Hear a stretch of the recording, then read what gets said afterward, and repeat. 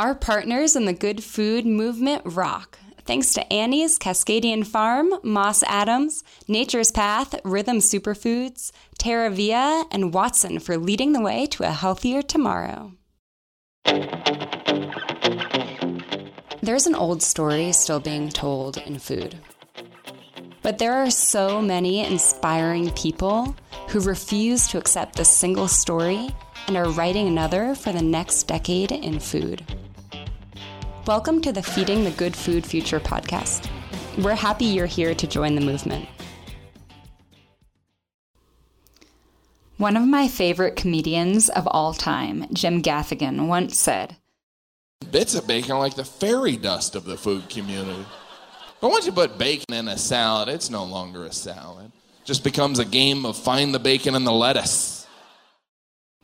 Given the hundreds of websites, blogs, t-shirts, toys, and even coloring books that sing the praises of bacon, it's clear that Americans love eating meat. While global demand for meat is on the rise, we consume more meat than much of the world. The average American now eats roughly 193 pounds of pork, beef, and chicken annually. Let that sink in. That's nearly 4 pounds per week per person. Yes, eating animals can certainly deliver a powerful protein punch, but they are incredibly inefficient calorie for calorie, especially when it comes to that quintessential all-American food, the burger. It takes over 36,000 calories of feed to produce just 1,000 calories of beef. That's the equivalent of a 12-ounce steak, which, okay, that's a huge serving of steak, but one that's on a lot of menus. That said, more shoppers are purchasing plant-based foods, which include vegan sources of meat, milk, yogurt, cheese, cream, and snacks produced with ingredients like nuts, legumes, and other types of fruits and vegetables. This industry for meat and dairy alternatives has reached $3.5 billion. Yes, that is billion with a B. Choosing more vegetarian and vegan options is fantastic for our earth and for our health. But today, we'll focus on the growing group of manufacturers and ingredient suppliers who are inviting consumers to a dietary dance of disgust or a dance of delight. We're talking, of course, about insects. Why are we talking about insects? Well, for one, raising insects for food saves a ton of water. At New Hope's Escabona Food Conference in Austin earlier this year, Pat Crowley, co-founder of edible insect company Chapool, explained why eating insects is important. So my motivation for trying to incorporate insects into our food supply came from what I call an orbital view of the planet. I was working as a hydrologist and an agricultural water planner, and I'm looking intimately at our overconsumption of very finite resources that go into our food system. And from that lens is when I stumbled upon insects as a very environmentally friendly, very efficient, non-consumptive in comparison to a lot of our protein sources. Increasing the diversity of our food supply. As a scientist, I'm very adamant about increasing diversity as a form of health across the board. And so through that frame, it became evident that the only reason we don't have insects is for cultural reasons. In this episode of Feeding the Good Food Future podcast, we'll explore the daring renegades who are shifting our perception of sustainable food by making edible insects, crickets, mealworms, what have you, tasty, readily available, cost-effective, and even covetable to have on our plates. I'm Jenna Blumenfeld, Senior Food Editor for New Hope Network. Let's dig in. Hi, Jenna. Hey, Jessica. What's up? I'm excited. I'm excited to try some cricket products. Yeah, so we are here with Jessica Rubino. She is the Content Marketing Director at New Hope Network, and we're psyched to put the money where our mouth is. Yeah, we want to put these products to the test. And have you had crickets before? You know, I've tried them at trade shows before, but I've never bought them personally myself. Yeah. Well, and I haven't tried any of these types of products. I've actually had like cricket tacos before, and sort of like in your face cricket products in foods in more of like the culinary environment. Like the whole cricket. The whole cricket, the whole deal. Okay. So that was actually sort of like the gateway for me, which you would think it would be the other way around. Right. Yeah. Well, let's break these puppies open. So here I have a bar that I'll read some of the ingredients out loud. So they have dates, peanuts, organic raw honey, and then it has some cricket flour in here too with some cocoa powder. So I'm pretty psyched to try this. What flavor do you have? I have dark chocolate coffee. Oh my gosh. Okay, here we go. Well, it's definitely chocolatey. Definitely chocolatey. I mean, good. It's good. It's a good bar. You would never think that there was insect in here. I mean, what does insect taste like?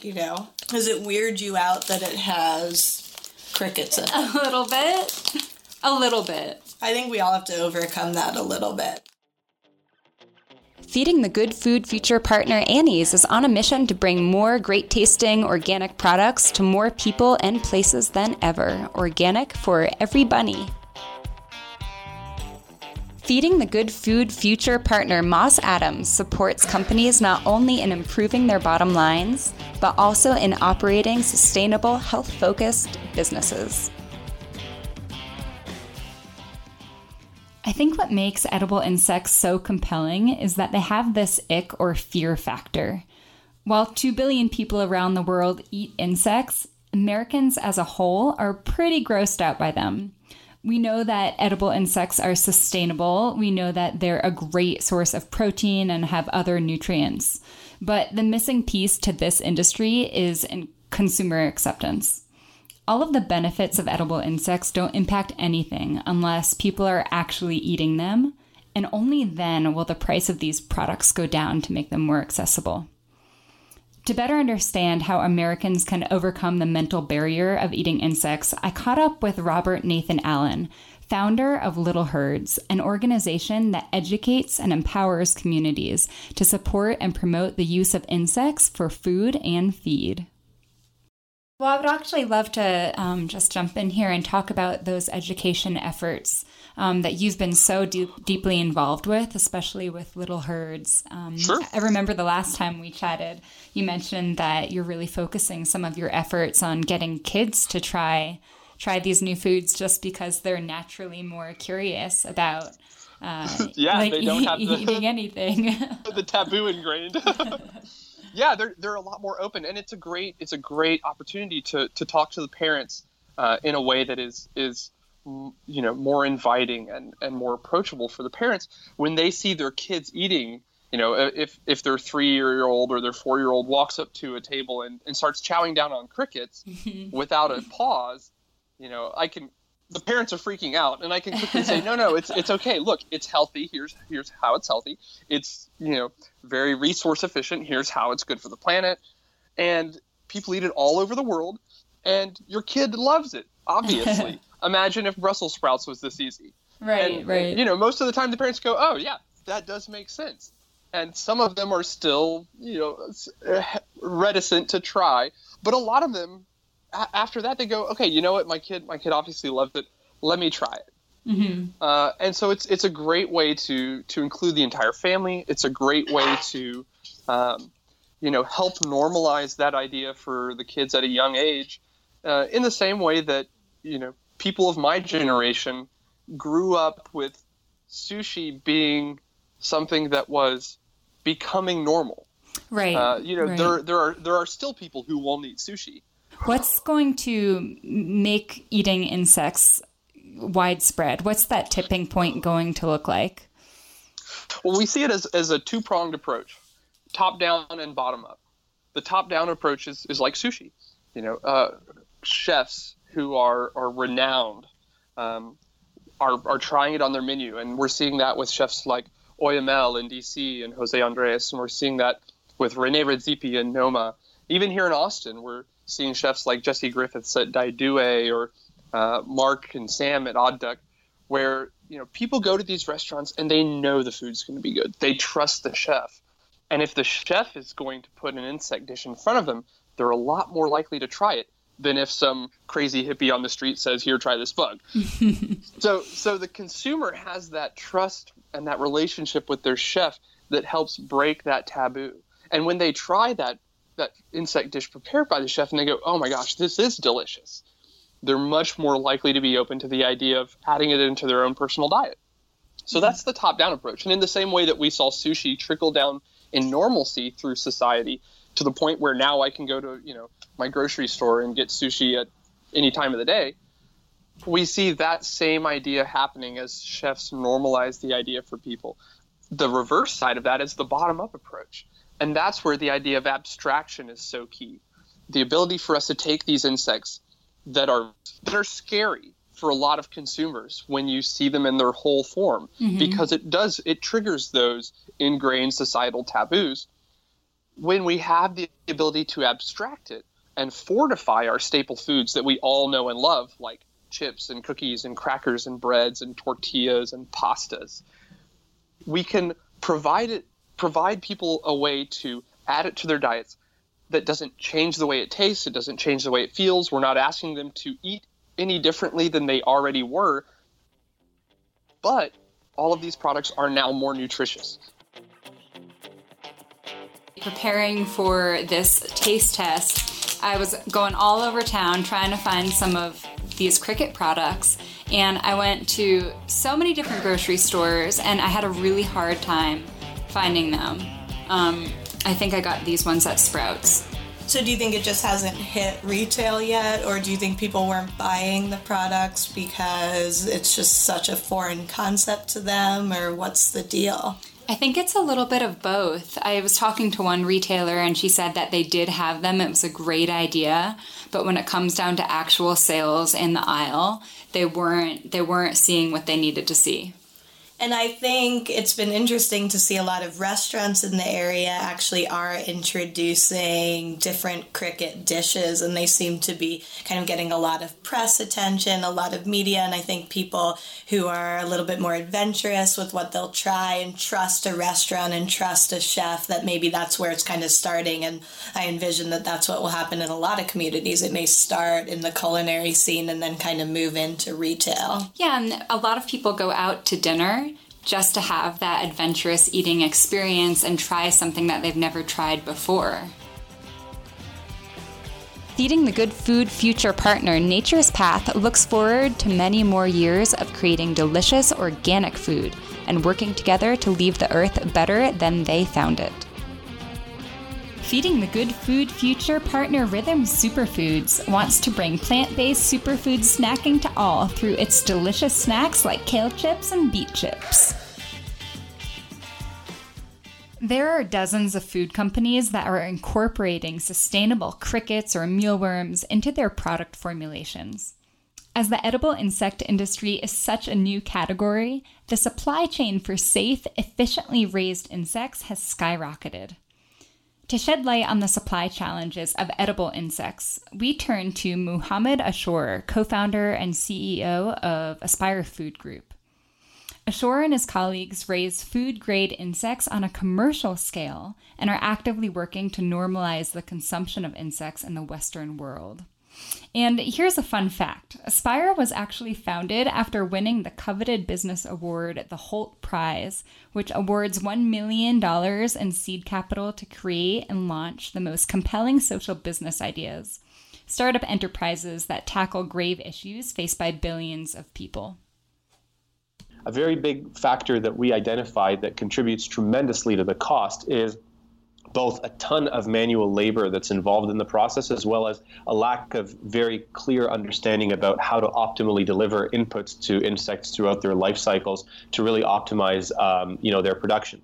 So one of the things that's critical for us, or two of the things that are critical to drive that for us, are number one, having a really solid digitization strategy with respect to data, just genuinely collecting data. And I'm not talking like, fluff data, big data, and using buzzwords for the sake of buzzwords. I'm saying nobody has ever, in any formal sense, looked at, the farming and cultivation of insects and thought, how do we better understand the precision in terms of how much water, how much feed, what's the ideal temperature, what's the ideal humidity that's required at the different stages in a cricket's life, so that we can maximize its survival, maximize its healthiness, improve its nutritional outputs. And the second aspect is kind of a hardware side, which is really figuring out which aspects of that farming that are very manual intensive, that can actually be substituted with more automated and therefore more reliable and quality controlled processes. I mean, insects, like any source of livestock or food, obviously, you want to minimize interaction between individuals and the livestock throughout its life cycle, both just to minimize sort of the potential introduction of, one thing from batch to batch, and generally speaking, to kind of ensure a certain degree of consistency and standardization in production. Once we've done the work to get Americans on board with eating insects, a whole bunch of other benefits open up, such as alleviating food insecurity in marginalized communities, both locally and internationally. Aspire started in 2013 as a response to the Halt Prize, which is an annual competition that's considered probably the most prestigious and most valuable business prize in the world at $1 million.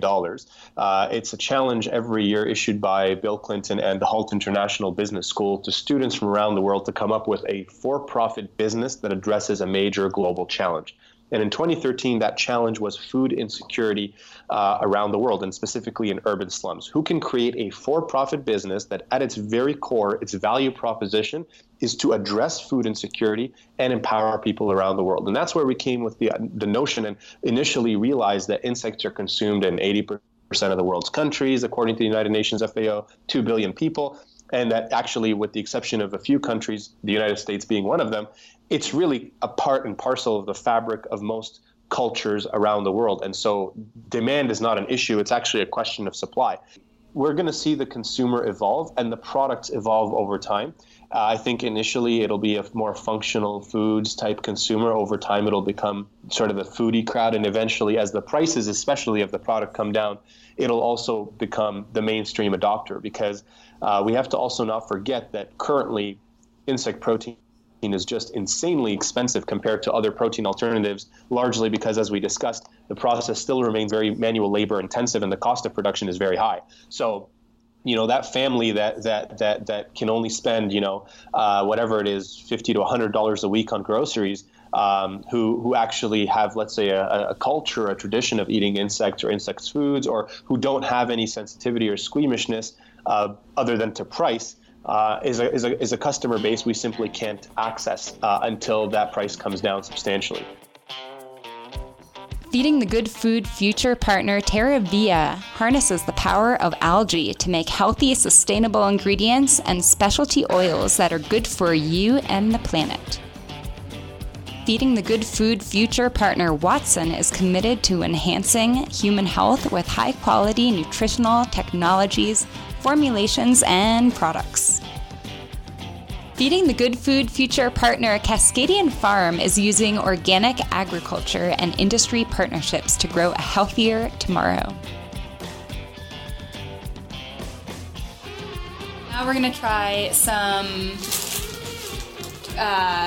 chips, cricket chips. Okay. And what's in here, you would never know that there are crickets in here, by the way, at least from how they look, because they have stone ground corn, cricket flour, pea flour, and then barbecue seasonings and chia seeds. So you get a little bit of those omega-3s in there too. And that, more than these bars, is really playing up the bug aspect, just kind of having fun with it. Yeah, it's almost a cartoon cricket on the front, and he has a very large bicep muscle. Oh, do you see that? Strong. Oh, yeah. Okay. Here you go. This is definitely a first, a bug chip. A bug chip. They're pretty small. They're smaller than Doritos, but they're triangle shaped. That's really different. I like the texture. It's so light. These You would never, ever know that there are crickets in here. It doesn't even weird me out because it's all I taste are barbecue seasonings and a delightful crunch. Ask the majority of Americans if they are willing to regularly eat insects, and you'll likely get a tepid response. A lot of folks still think these products are unappetizing or too expensive. But 2016 has been good to the edible insect industry. While in 2014, just one insect protein product exhibited at Natural Products Expo West, now dozens of companies have hatched insect-containing products. In May, the first conference in the United States entirely focused on edible insects took place in Detroit.